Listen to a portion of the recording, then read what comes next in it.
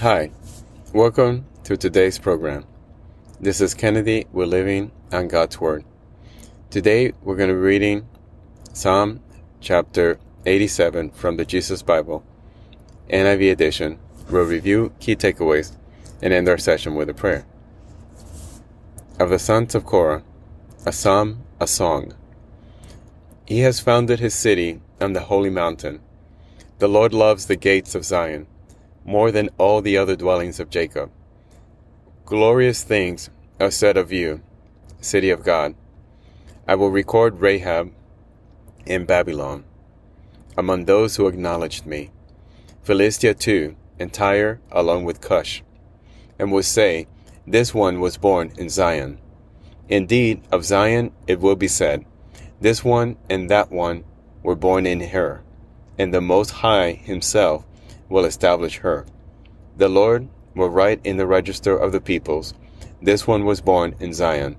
As they make music, they will sing, all my fountains are in you. This is the end of Psalm chapter 87. So here we see again a song from David to his Lord, talking about the city of Zion. He talks about the cities that are part of history, cities where great men from the Bible, great men and women were born, and also the city that gave birth to our Savior. So let us pray. Father God, thank you so much for all you do. Thank you for your understanding. Thank you for your love and your mercy.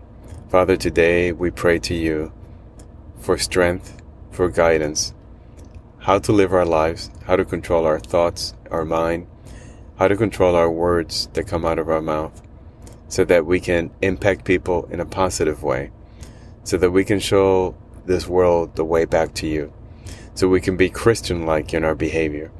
Father, give us the fortitude and the wisdom to act in the way you would have us act.